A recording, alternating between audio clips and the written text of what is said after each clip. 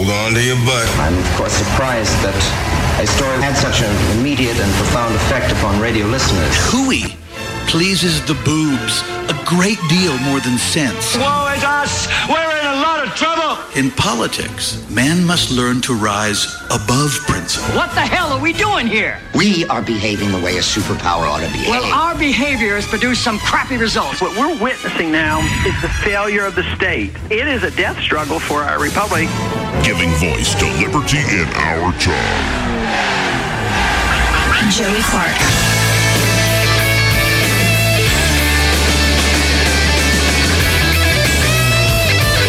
Oh, what in the world? Joey, you killed it. What in the... Joey, you killed it.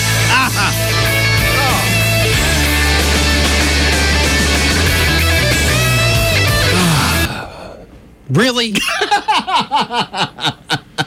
Do-over, ladies and gentlemen, do-over. I can't do anything right these days. Welcome to the Joey Clark Radio Hour. What the is this? Come on. Is this really how this is going to be? One last time. Hit it, Joe Perry.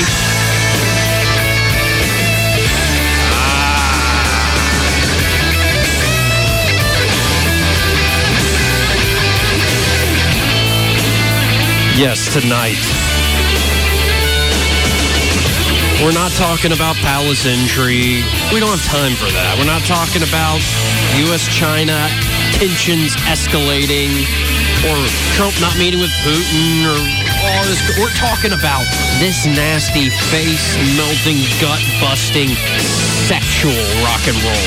And joining me to do this for this classic album battle, Aerosmith's Toys in the Attic against, yes, Pump. And as you can hear, Love in the Elevator, Baron Coleman joins me. Hey, buddy. I appreciate you having me on. Oh, thank you for being here. Now, you have hit my topic. I love Aerosmith. Yeah, I was about to say, I hit his button. I found his button. Yeah. I always knew he was a Guns N' Roses fan, and he really is. But, Baron, you've been telling me off air, you are a huge Aerosmith. I am. I do I think, if you just had to pick one album, I like Appetite better than any Aerosmith album. Sure. But Aerosmith's got 15 studio albums. Right. Guns has 2 good studio albums. No. Three. We Use Your Illusion 1 and 2, and then Appetite. So neither of us were born when Toys in the Attic comes out. No, it was 4 years before I was born. It was 75. Yeah, that's a while for me. Then you were 9, 10. I was 10-ish when Pump came out. Pump came out 4th, 5th grade. In 89. Yeah. All right. And for just both of us to just throw it out there, I turned 30 on Saturday. I'll turn 39 on Sunday. Nice. I'll accept your present when you give me yours. Wait, we'll both be in the same decade at least. Yeah, for one more year. For 1 year, we'll be sharing a decade. That's right. We'll be in our 30s, Joe. Yeah, we'll be in our 30s together. You're no longer young. Yeah. You're turning 30. You're I gonna be feel old. like an adult. Yeah, you got any gray hair yet? No. In your beard even? I'm not going to admit to where it is. Anyway. Joey. Yeah. Well, it's actually right here. Oh, okay. Yeah, the forehead. That's where it starts. Mine started on the chin. Really? Yeah, and then it went to the temples. I'm just going to go with the mustache. Dave Mowry has convinced me to stick with the mustache. Mustache is hot, dude. It plays. It plays. Mustache. But anyway, when did your love, Aerosmith, how did this begin? Before we get into comparing Toys in the Attic and Pump, we're going to go song by song. Folks who've done this before, we'll do it again. But how did it begin with you? I'll give you an Aerosmith primer, just the quick version. When Pump came out, and I think Love in the Elevator was the first hit off of there, and everybody was listening to it, and it was a big deal. My neighbor was a guy named David Feezer. He's an excellent guitarist. In 6th or 7th grade, he could play anything you put in front of him. Nice. He could play the solos from one. I mean, he could shred. He was, and at 12 years old, 13 years old, the guy could play. And he loved Aerosmith. And when Pump went on tour, when Aerosmith went on their Pump tour, his dad, Bob Feezer, and David Feezer and I, we went to the Pump show at Starwood Amphitheater in Nashville, 10 years old. And I remember as they were getting ready to come on, he got a handkerchief out of his pocket, and he had a pocket knife, and he was cutting up his handkerchief and sticking pieces of handkerchief in our ears. We were only the 10th row. And I thought, is it really going to be that loud? And he's like, you're going to want these. It was mind changing for me. It was an experience. I fell in love with Aerosmith right there in the 10th row. I went out and over the course of probably a year or two bought every single album from the self-titled album. Rats in the Cellar, Toys in the Attic. I went Get Your Wings. Get Your Wings. I mean, all of it. If Aerosmith had an album, I bought it. Okay. And I just fell in love with Aerosmith. I mean, I bought singles, I bought live albums, I bought everything. You fell in love at the right time if it's the Pump tour. Yeah, because they kind of went away. They had a couple of lousy albums, self-titled and Get Your Wings, and then they had Toys, which was huge. And then they had a couple of decent albums after that. And then they went away, and they had a couple of bad albums. Right, and it's a long history of drugs, and there's also literally fights between Joe Perry and Steve Tyler's wives. Oh yeah. No, Joe Perry's wife was vicious. All sorts of crazy drama. And then they came out with Permanent Vacation, which was like a comeback album. And everybody knew. I mean, I was 7, 8 years old, but I had MTV, and I watched it all the time. So I knew Angel. I knew all the songs off Permanent Vacation. But I wasn't a huge Aerosmith fan. I just knew the stuff. I had the Permanent Vacation tape. Right. Well, and but I didn't fall in love with it like I did with Pump. It's fun to set these up because Toys is the quintessential Aerosmith album. Yeah. The band says that. It's where they were at their peak. It's the highest selling album of all time. It is. It's their number one. It was something like, I think, 8 million copies. Pump is tied with the next album after Pump, Get Your Grip, at 7 million apiece. Yeah. See, I cut Aerosmith off at Pump. So this is a fair comparison. Yeah. First best-selling album against their second best-selling album. And it's also Permanent Vacation. A lot of the guys thought it was too commercial sounding.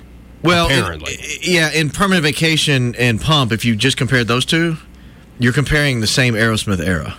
Right. But if you do Pump and Toys, you're comparing two distinct Aerosmith eras.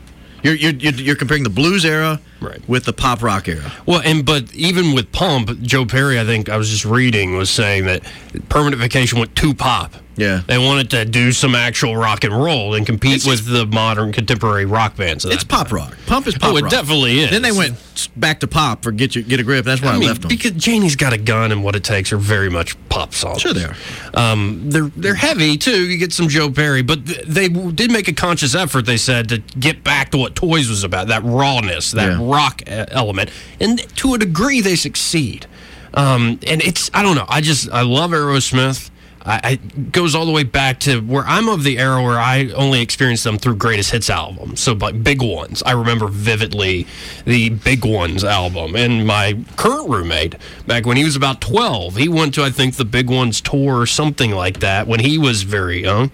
And he remembers people blowing up the prophylactics, the Aerosmith prophylactics they were handing out to all the guests. And he remembers asking his mom, what are all these balloons around the crowd here? No, those aren't exactly balloons. But and the band, it's a true, American rock band. Yeah. A lot of the great hard rock bands of all time are British. But they're a true American rock band. They were America's answer to Rolling Stones. Yeah, and true blues rock too. Yeah, it's heavy, especially the early stuff. The early stuff, but even we'll get into it with going track by track. But even on Pump, there's still, you can hear the blues, and they actually have explicit nods that we'll get into. Really good stuff. So, but they're a band explicitly about sex, and especially after when they come back in the late '80s, I think Steven Tyler quipped that, what's the old saying, sex, drugs, and rock and roll. Well, if you get rid of the drugs, what do you have more time to do? Yeah. The other two. So this album, too, is Pump, is they were worried about the PMRC, they were worried about Tipper Gore, they were worried about all this stuff. That's that era, that late 80s, early 90s.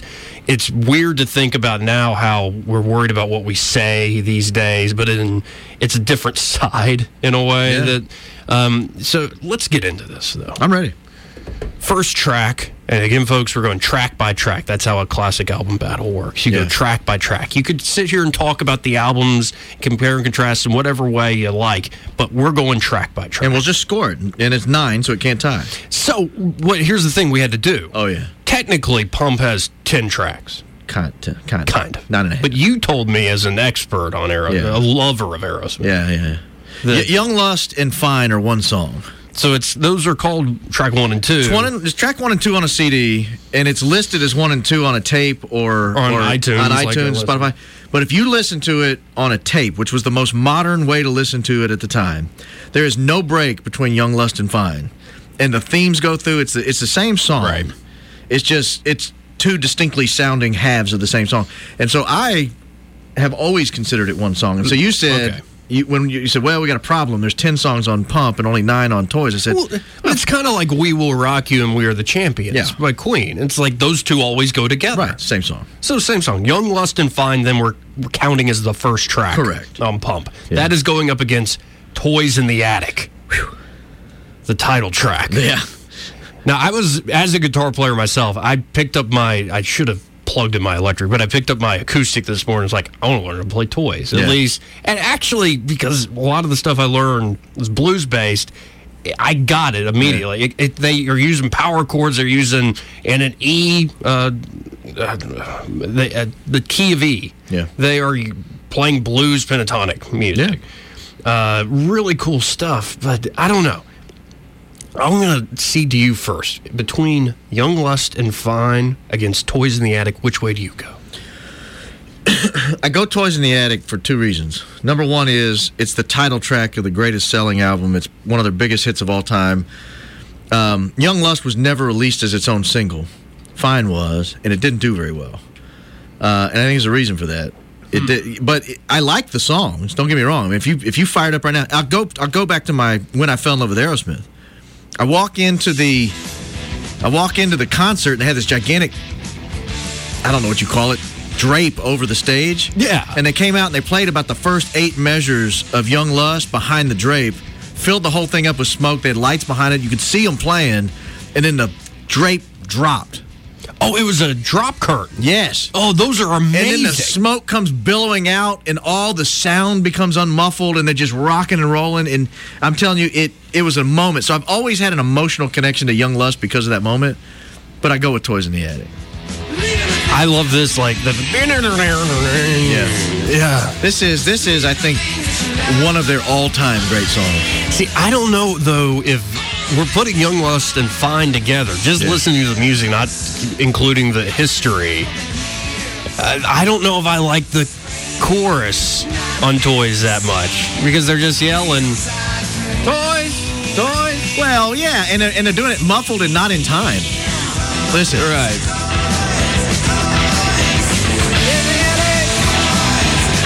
Where the music's great in this. It is rockin' heavy blues rock music. Yeah. I don't know. Whereas like Young Lust on its own, if it was just Young Lust against Toys in the Attic, I personally... You go the other way? I would give it to Toys. Oh, yeah. But Fine carries it? But with Young Lust and Fine together... You know what Fine stands for? Yes, I do. Can't say it on the radio. Up. Insecure, neurotic, and emotional. Yes. It's a, So it spoke to me.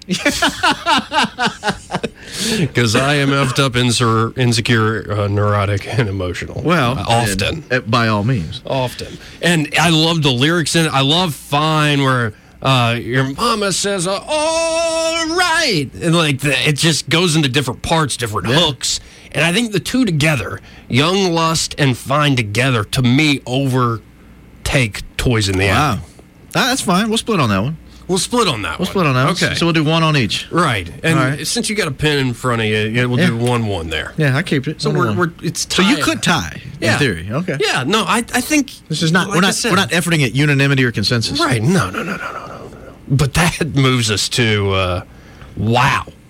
We came out to Love in an Elevator. Yeah.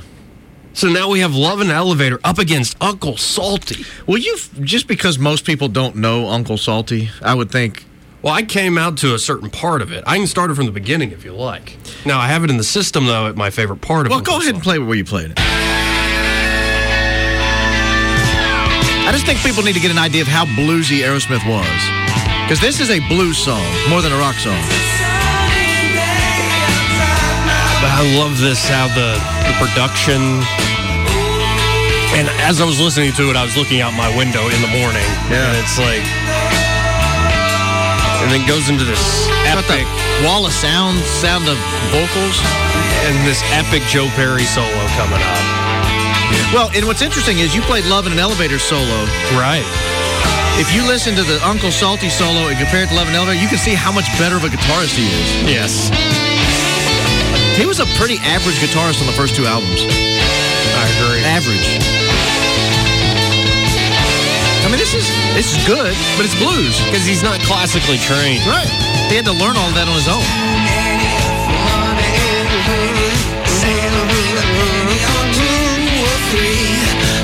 There's something about Steven Tyler. For some reason, he likes to talk about, like, abused or traumatized children. Yeah. Because later we'll talk about Janie's Got a Gun, and this song is essentially about Uncle Salty is not doing anything salty. Uncle Salty's the guy who lives at an orphanage.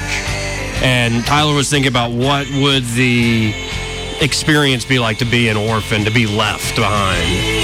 And I don't know, Uncle Salty's good, but Love in the Elevator is so Aerosmith. Yeah, Love in an Elevator. Love in an Elevator of people my generation. If you're older than me, you might go to a Toys in the Attic or something like that. For 39-year-old white guys in America, Love in an Elevator is Aerosmith. And Love in the Elevator is... Or Dude Looks Like a Lady, but that's, but I mean, that's what most people think of when they think of Aerosmith. And, Dude Looks Like a Lady, I skipped that track. And that's not on either of these albums. It's not a bad song. It's just, it's overplayed. Well, that's because it's Aerosmith. I mean, right. Yeah. It is. I agree with you to a certain extent. But Love in the Elevator, I think, still has the... I'd listen. If it's on, I listen. I don't change it. It's still... And it's also got the hard edge, like I was playing earlier. And it goes on. That's what I love about Love in an Elevator is, like, after they've got all the, lyrical hooks and all this stuff, they just do a extended jam with different parts. Because the song parts. could have ended at going down, and it could have ended and just done a little drum roll out. But it just keeps going. But then it just keeps going. Right. Yeah, they jam. So I don't know. Uncle Salty, though, I felt so good. I was riding in, top down, Uncle Salty in the earbud. Yeah. Ooh, it's a sunny day outside my window. And, it felt so good. You're not going to turn your back on Love in an Elevator. No, I'm not. All right, 2-0 on that one. 2-0. Yeah, Love in an Elevator takes that. Right now, it's 3. And I love Uncle Salty. It's 3-1. 3-1. 3-1. Okay. Now let's move to, Monkey on My Back off a Pump against Adam's Apple. Yeah. Both weird, interesting songs. Yeah, and both of which were up against any of the first 4 songs would lose. Yes, I think so. Now, Adam's Apple is almost like Steven Tyler stretching his creation story legs. Like, it really is essentially like... It was She Ate It. It was Love at First Bite. Right. It's like a kind of a play off the Garden of Eden story, and it's an interesting song. It's a good heavy rocking song. Monkey on My Back is essentially a song about the monkey on his back that he would feed. It's talking about his addiction, and there's an interesting part. You were telling me you have the making of Pump on VHS. Yeah, I got it when it came out, and I watched it this morning on YouTube. He is essentially, he takes a moment in the documentary to criticize the Just Say No campaign. Monkey on My Back, he is about his addiction, and his point is that Just Say No, telling a drug addict like he was that Just Say No is like telling a manic depressive, just cheer up. It's a little more complicated than that. And so what he was trying to go for in the song is that because it is cutting edge, because it is salty in a way, he's using F-bombs and stuff, maybe I'll reach a kid or two, is Steven Tyler's hope, that has troubles with addiction. Maybe how brash the song is, how honest the song is, will make somebody wake up to how difficult addiction is. And I think if you notice how the song starts, it starts slow with vocals heavy and... almost like you're in a surreal sort of dream state is how it opens. Right. And it sets the tone for the entire song. I like it. Like I said, Monkey on My Back, Adam's Apple, they lose to any of the first 4 songs. Toys, Uncle Salty, Love in an Elevator, or Young Lust. But if you have to score it, these two, I've always thought Adam's Apple was sort of a throwaway song they added. I never thought it was worthy of Toys in the Attic. Are you really going to say that right Yeah, I am. And I'm not being coarse about it. Hey, okay, now you're going to play it. It just seems like a throwaway song. Like they were rushed to record and they had to, and They're like, well, we got this old song we used to play. I have to say, I am going off my gut reaction. Like, when his vocal comes in... Anyway,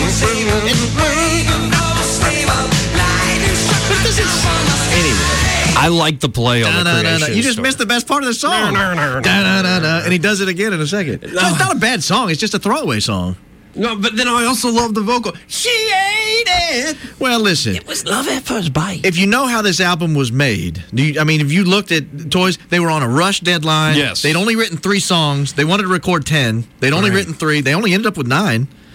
And he had a bunch of licks that he had just been practicing while they were on their first two tours. On the road, yeah. And so he's just throwing licks together, and Steven Tyler's just scatting lyrics. All right. And they're figuring it out. And I wasn't there. This was 4 years before I was born. It's 1975. But I have to believe that when you go back into the studio, if you had a time machine, if you go 88 miles an hour into the DeLorean and go back and watch them, Joe Perry's playing some licks. Yeah.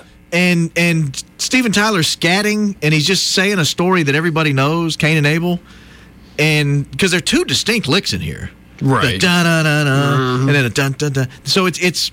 I just think it's a throwaway song. I don't think it's Aerosmith worthy. Okay, I have to go off my gut. All right. Because I've listened to both albums. I listened to them earlier in the week. I've been listening. I listened to it again today while I'm driving around, while I was waking up and working out. Like, I listened to them. If it's up to me, like, and my finger itches to go to the next button, more so Monkey on My Back. Okay. Because that's a good standard. I think the story... Which one's listenable? Right. The story behind Monkey on My Back is interesting. More interesting than, I think, Adam's Apple, which is a young man's kind of tongue-in-cheek creation story. It's a clever lyric. But here's what I think this will come down to. I don't want to reveal my cards too much, but what will come down to is when you listen to these albums straight through, and I know we're going track by track, song by song, but when you listen to these albums straight through, Toys in the Attic is much more listenable. To where Adam's Apple fits so well into the rest of the themes and how the other tracks flow. So as you're ending Uncle Salty into Adam's Apple, it's kind of a nice bluesy palate cleanser. It's so good in that sense. I don't know. That's just my gut. I guess we're going to have to disagree. We'll have to split on this one. We'll split. And I don't dislike Adam's Apple. I like the 2 main licks, especially that da-na-na-na. I think it's a great little lick. I like the vocal, man. It's a throwaway song. Okay. There's 2 throwaway songs on this album. I'll let you figure out what the other one is. All right. And there's throwaway songs on Pump, too. Well, yes. So we'll get to those. And I think that actually is what makes the difference, but I'm getting ahead of myself. We'll get you. All right. Now we've got... Oh, wow. Now, this is a hell of a matchup. A battle. This is good right here. Yeah. Janie's Got a Gun off of Pump. Right. Walk This Way. Right. Now, who doesn't know either of these songs? Oh, no. These are quintessential. They are. I mean... You know how controversial... I was 10 in 89 when this came out. It was controversial... Janie's Got a Gun. The video, the concept, that a teenager would have a gun and be angry at her parents. I mean, it was a controversial concept. Well, and the big boss, the big producer, came in after they got the songs done, or kind of almost had them done, workshopping them. He said, "I love Janie's Got a Gun. It's interesting. This might be Steven's masterpiece, but it would be a real shame." If the initial lyric, I think, was he raped a itty bitty baby. Yeah. It would be a shame if people lost the message of the song because of a word. Right. The word rape. Whereas, so he could change it to he did a little itty bitty baby. Yeah, now take it one step farther. The original title was Danny's Got a Gun. Ooh. And Danny was the one that got raped. Right. And what's interesting is I feel comfortable saying these words, talking about this subject in 2018. You wouldn't have an 89. Right. That's amazing. And again, folks, this is the Tipper Gore PMRC. That's who they were exactly worried about. And that, I don't know. I think it's a great song. It's it's a weird song. The Runaway and the solo in Janie's Got a Gun is weird and crazy. Like whatever, it's not an overly distorted guitar solo. He's doing some crazy blues stuff. And it doesn't have the traditional solo of the start, build, end. It's kind of chaos. Yeah, it just goes everywhere, which fits with the theme. It does, and exactly that. But it's, I think the controversy overshadowed the song. A lot of people were reluctant to play it when it first came out. It didn't get the airplay it probably deserved. And, Walk This Way was covered by a rap group, man. Right. You know what I mean? Well, that's Aerosmith, in a way, came back with that. Yeah. Well, and I think Run DMC were like, what the hell is this nonsense? Lyrically. I don't know the story of how Run DMC ended up with it. I think it was like a record company thing. They just said, let's put these two together. It had that cool it had that cool drum intro. And did you hear the story of how that song was written? It's a great little story. Walk This Way. Yeah, Walk This Way. You tell. All right, so he comes up with the opening riff on the Get Your Wings tour. Comes up with the opening riff, but he's got no words at all. So he goes in, he lays the riff down, and while he's doing it, Steven Tyler jumps on the drums and starts that dun, dun, dun. So he came up with that. He came up with that, and he's just banging away. And Joe Perry's still playing that.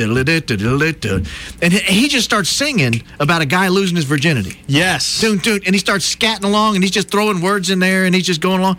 So then they come to record. And again, they're running out of money. The recording company's getting frustrated with them. You got a deadline. We're supposed to put 10 songs on this album. You're behind. So he stays up the night before, gets really stoned on heroin and all the drugs he's used. He gets really stoned. He writes out this masterpiece, Walk This Way. He gets in the cab, goes to the recording session, and leaves the lyrics in the cab. So they bang out what he can remember of the first verse. They hate it. He goes and locks himself in a bathroom or someplace for 3 hours. He said it was the stairwell. That's what it was. And he wrote it on the wall. On the wall, yes. Yeah. And then he puts it back together, and he said about 60-70% of the lyrics are probably the same. Also, doesn't Young Frankenstein play into this? Go ahead. That the title of the song. There's one scene. Oh, Walk This Way. Walk this. Yeah, where Igor, like, what hump? It's like he goes down just this little stairway. Walk this way. So they all lean over and walk that way. I love that movie. Oh my gosh, it's one of my favorite movies. And so that's just. I don't know if there's, in my mind, much of a contest here. No, let's Walk This Way. Let's Walk This Way. 100%. All day, every day. Janie's Got a Gun is an iconic song. Yeah. But in terms of, like, am I going to sit and listen to it? It's not one I go run for when it comes to Aerosmith songs. And that's not knocking 80s Aerosmith. We'll get to this. Oh, yeah. I am torn, Baron. On this next one? Oh, maybe on this next one, but on the last songs. Oh. I am so torn. I have no clue what I'm going to do. This next one tears me up because I love both songs. You know what we should do before we do Take a break. Since we're going to go to the other side of the album. Let's preview it for folks. We're talking the other side. So we'll go to the other side of both albums. Yes. And, well, big 10-inch. I know. That's going to be Those are two unbelievably good songs. Well, I mean, we could go out to one of them. Go. Most people know Other Side just because it's new. Yeah. Maybe go out to Big 10-inch record. Yeah, why not? You folks know this. Off Toys in the Attic. It's actually a 50s hit. Yeah. And they covered it pretty faithfully. They didn't rock it up. Yeah. To me, it reminds me of something Jimmy Buffett would cover. Yeah. And it's kind of a nod to we are a blues R&B band in a way. Yeah. And if you listen to Steven Tyler's vocal, he reminds me of more of soul singers than he does and blues singers than he does of a lot of rock singers. Yeah, he doesn't have that high. Yeah, not in this one. It's a good song.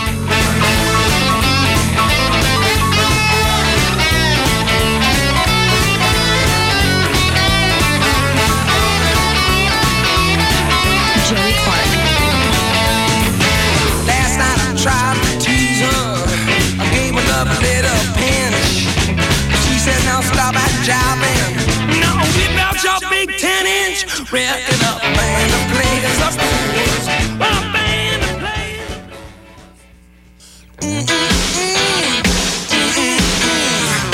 Joey Clark. Oh, I love it.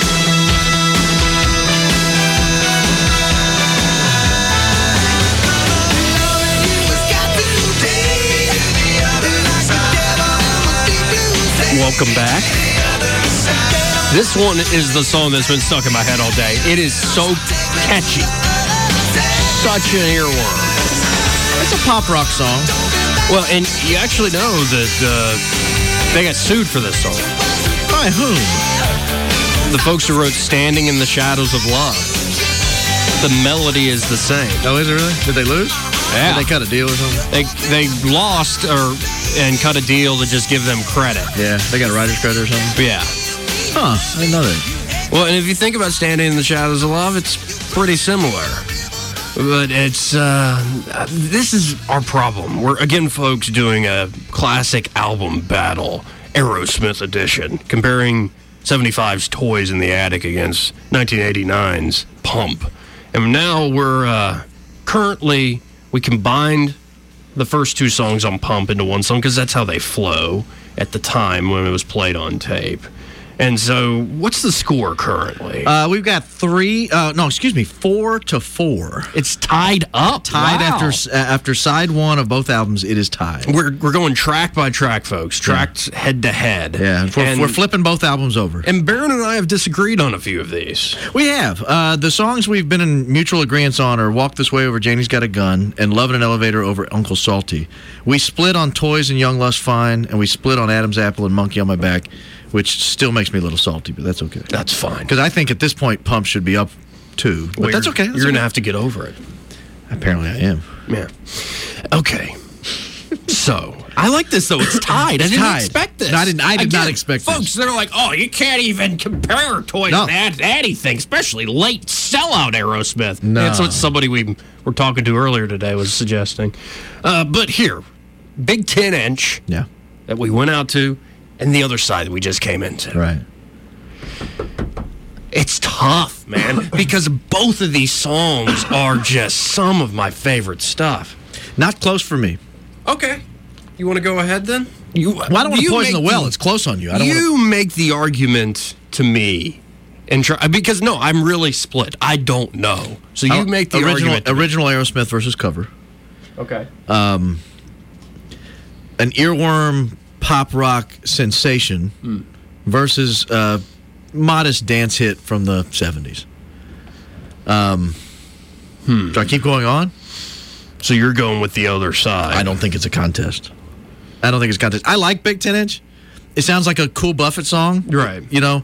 There's another song on here that I really like because it sounds just like a Guns N' Roses song. We'll cover that in a little bit. Oh, yes. But the Big 10-inch is... It's okay. It's okay. I never understood why it was a hit. It's a good song. It's the double entendre, man. It's also like it's... Remember, like, it happened also in the early... Nobody needs a Big 10-inch record. What? No. What are you going to do with that? Sit at home by yourself? Is that on 33 or 45 RPM? No, wait, you're going the wrong way with it, Joey. Yeah, no. That's not the Big 10-inch record I was talking about. We're talking about. My goodness. A lot of women will turn you away with a 10-inch record. I'm just telling you the facts. Everybody acts like they want one, but you don't, I promise. No. So, I don't know. Do you remember in the 90s, there was kind of a throwback, what was it, like the Stray Cats? Yeah. Where, I think Big 10-inch was like that in the 70s. Like a throwback to 50s kind of jazz dance. Kind of jazzy swing dance. You know what? I think you've convinced me. Yeah. For the number one reason is... The other side's an original song. Yeah, it's an original. And for being so pop rock, that's a very bluesy song. It's a great song. I mean, you listen to it, so you know what it opens up with, right? Yeah. It opens up with the dulcimer stomp. Go ahead. What the hell is a dulcimer stomp? No, like on the album, Pump. Yeah. Track 6 is called Dulcimer Stomp / The Other Side. Well, I didn't know it was called that. Yeah, I can, hold on. I believe you. Oh, here it is. This is how it actually begins on the album. Oh, yeah. Yeah. Okay.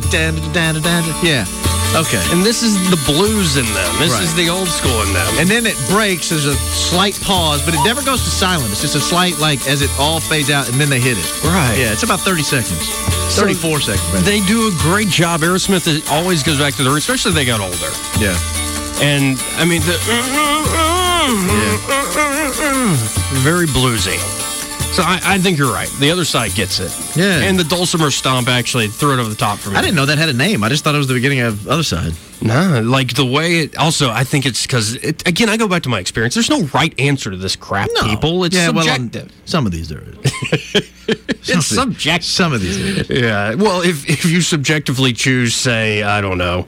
Walk This Way. Well, no. If you choose what over Walk This Way? I think you got it wrong on Adam's Apple. Yeah, I'm a big fat idiot on this one. No, well, I'm going to probably be an idiot on one of these because I've got one that just For what, and I know which one we're going to disagree on. Okay. But I've got one that just emotionally I like. Okay, well, no, that's fine. Again, these things are subjective. So, what are we up to now?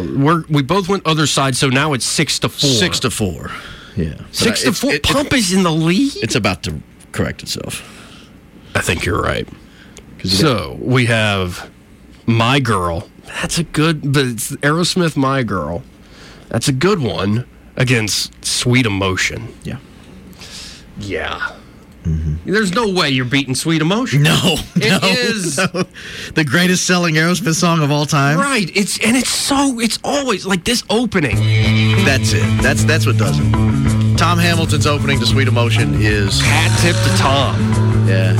I think I don't remember exactly, but I think he came in and laid that bass line down and they built the song around it. Exactly. Which is rare. Yeah, he's the one who came up with it. Yeah, and he said it's based off highly influenced by Jeff Beck. Really? Can't remember the name of the song. Really? Yeah, and actually Walk This Way was influenced by the Meters and Sissy Strut. The Funky Meters? Yeah. Joe Perry felt somebody introduced him to the Meters, and I can listen to Meters all day. And so that's how they came with Walk This Way. Hamilton was listening to a Jeff Beck album. And so these guys are all like... I love that bass line.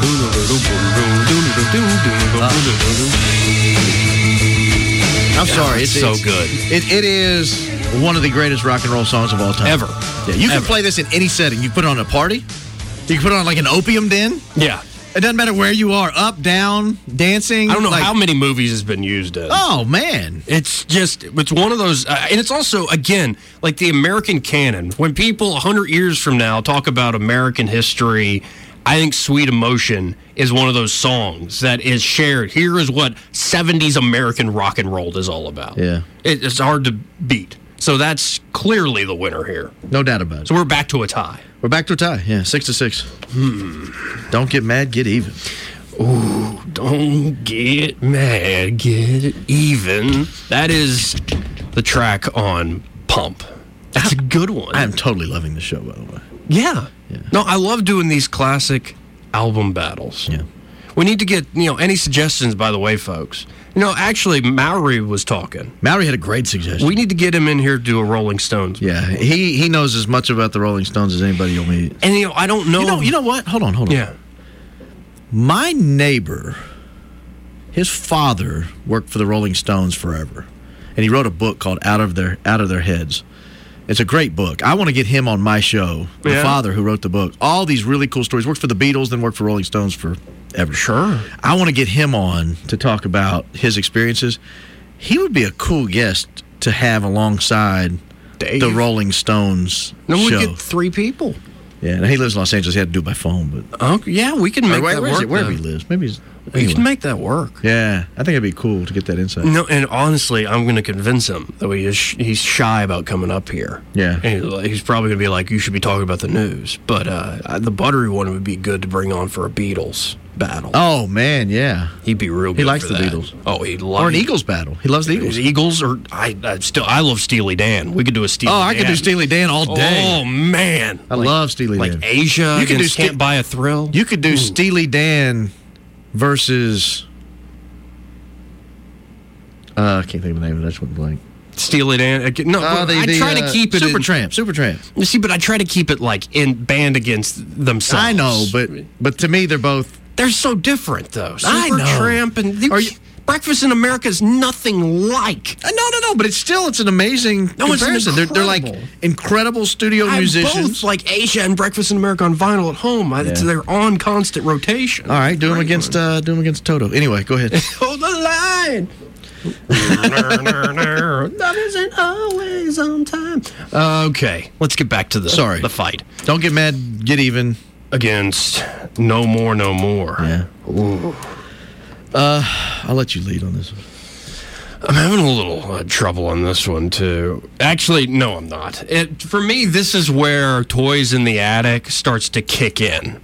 This is where, and I know we're supposed to be going track by track, but Toys in the Attic on what should be throwaway songs on the B side of the album, it's where they really kick in and kick hard. Like, you could tell this band's been touring for a year straight.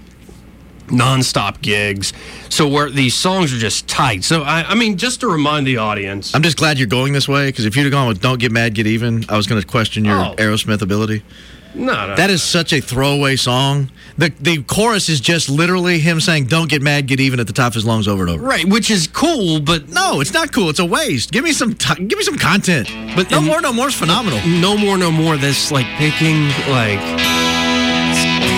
It's a great song. It is bluesy. Yeah. You can almost picture it being sung in a smoky room with a piano in the corner. You know. But that picking right there, it's subtle. And then how it goes into something a little bit heavier.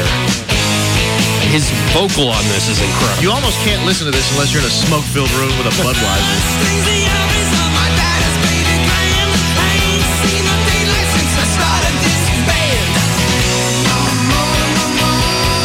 Yeah, that's...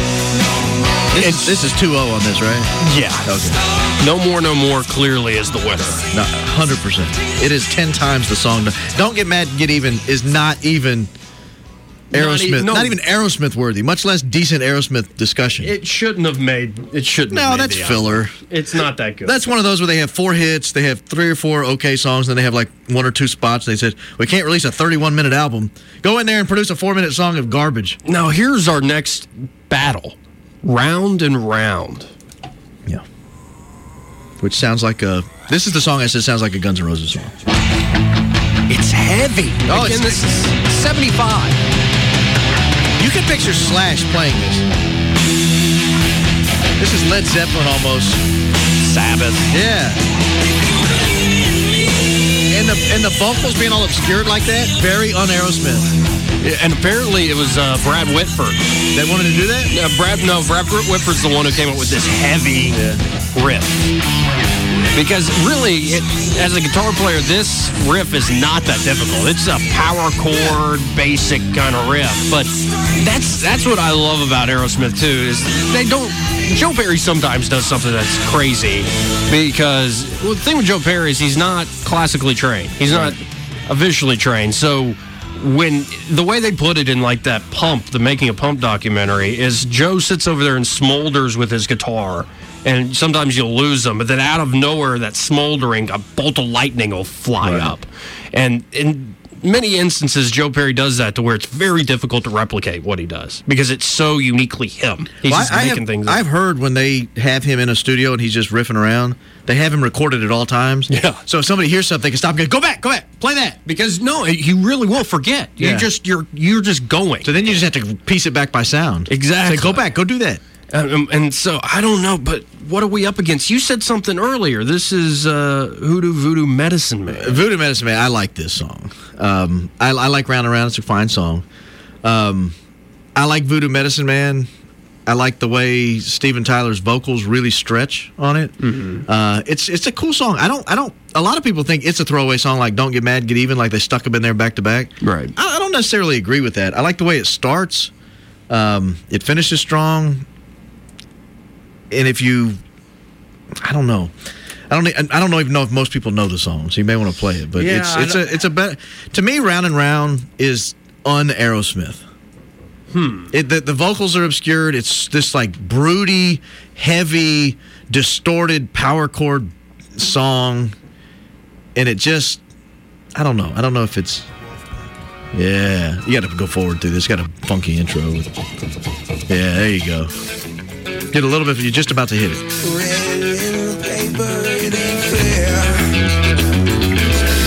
It's got that blues influence from the beginning. That bass. Yeah.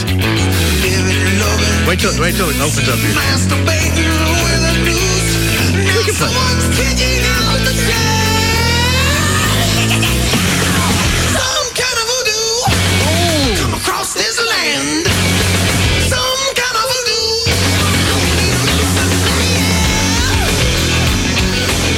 Oh, wow. I think my mind was just changed there. I'm telling you, that song is tough, and a lot of people think that's a throwaway. It's not. That's not a throwaway song. That's almost as heavy. I think when I think of the heaviest Aerosmith song, I might be wrong about this, but do you remember the Aerosmith song, What Kind of Love Are You On? No. Just as a little... You know what album that's on? No, I don't. You know what I remember it from? Is it late Aerosmith? Stupid Armageddon movie. Oh, so it's a late one. Yeah, but I like I said, I gave up on Aerosmith after Pump. They went total pop. They lost their rock edge. Yeah, no, this is on Armageddon. Oh, okay. That's why I don't know it. But this is right before the guys go on their mission and they're at a gentleman's club. Yeah. And it's heavy. I like that. And that Voodoo Medicine Man reminded me of it. So I'm listen, when you get home, cut through that intro crap, listen to Voodoo Medicine Man from about... I heard of this. What happened is I played these albums straight through and I didn't look at the tracks enough. Oh, no! So actually, Voodoo Medicine Man, hearing it again, I think it beats Round and Round. I do too, and it's not that Round and Round's a bad song. Round and Round, to give it its due, fits the album, I think, better than Voodoo Medicine Man fits in the flow of the album. Yeah, no. And let's make this clear. We're doing track by track, but the flow of Toys in the Attic is superior. No doubt about it. Overall, I mean, it's tied going into the last song. Wow. My guess is it ends tied because I think I know which way you're leaning on this last one. And I know which way I'm leaning. I don't know what I'm doing. All right, because one of these is one of my all-time favorite Aerosmith songs. It's a Desmond Child classic. All right, here is first. You want to go off what's on? Well, let's just tell them. We're 8 to 8 through 8 songs. Yes. And What It Takes is Pump's power ballad close. And You See Me Crying was Toys' power ballad close. And that's unusual for Aerosmith. They don't do power ballad closes on all the albums. So we're comparing even subgenre here of alt blues rock power ballad album finishers. I mean, this is a really niche subset song, and both of them nail it. So this is What It Takes off Pump. Desmond Child helped write this. So he is a massive songwriter. It's an incredible song. It's one of my favorite songs ever. It's probably my favorite Aerosmith song. I'll just go ahead and tell you which way I'm leaning. Another diamond ring, and all those late night promises, I guess they don't mean a thing. Oh, it's so good. It's so good. No, come on, don't do that. Did you find another man? Is it easy to sleep in the bed that we made? When you don't look back, I guess the feelings start to fade away. The vocal. Oh, I love this song. We used to feel your fire, but now it's cold inside. All right. That's so good. It's great. But You See Me Crying is amazing. Yeah. And if it wasn't up against my absolute favorite Aerosmith song, I probably would go there. And here's a little taste of You See Me Crying, how it's slow. Oh, yeah, it's a ballad. But it's also it's very well orchestrated. Yeah, I like the piano. Piano's the sexiest instrument on the album. Well, and okay, and here's what I'll get into with You See Me Crying. It's like this introduction that's slow. You see me crying, don't let it get you down. All this stuff. Yeah. But then as they get into the song, they rock out. Hold on. I'm going to back it up a second. How he builds up here, for me, how it continues to build with his vocal and goes into the orchestration and the guitar solo. I don't think What It Takes can handle it. Just hear me out. Hear the song out.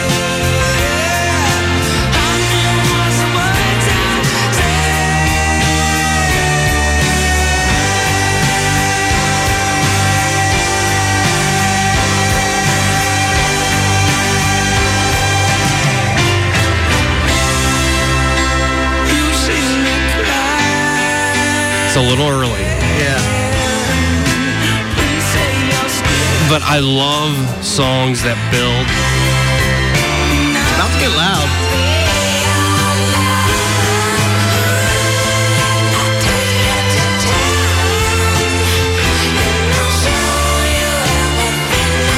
I like that.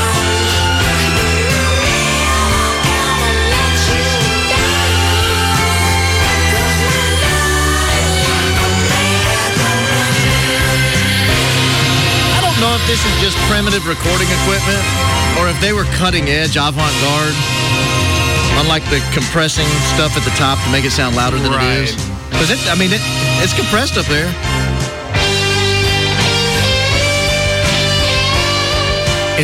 It's so close because What It Takes is an amazing guitar solo too. I'm going What It Takes. It's probably my all-time favorite Aerosmith song, and I think it caps the album off absolutely flawlessly. It comes weird after the way Voodoo Medicine Man ends to go into What It Takes, but that album is so big, so big, and had such big monster hits, and to end with What It Takes. Yeah. I just love it. I love it. It's so good. Yeah. Some people would say you go to You See Me Crying because you got the Desmond Child writer and What It Takes, and that's kind of cheating. Right. To bring in one of the biggest love I think song You writers See Me of all Crying, time. though, has supporting writers, too. Does it really? Yeah. Okay, I'm going What It Takes. You do what you want to do. See, if I choose You See Me Crying, then we're tied. Well, you know what? That's your call. You make that decision. You're a big boy. You're going to be 30 tomorrow. Yeah, well, Saturday. 2 days. You're 29 and 363 days. You figure it out. 30's old, Joe. You know what? What? It's a huge upset. What It Takes takes it. Oh, What It Takes is 10. It wins 10 to 8. Oh, my gosh. I can't believe it. I'm really surprised. I'm really surprised. But it's the track-by-track battle. I went with my gut. Yeah. What's my favorite Aerosmith song if it randomly comes on? And it's pretty close. Right here. Yeah. So, wow. Pump wins. Pump wins. Thank you for joining us tonight, folks. Baron, thank you for being here. Thank you for ending on this song, too. Thank you. Oh, I'll be back tomorrow night.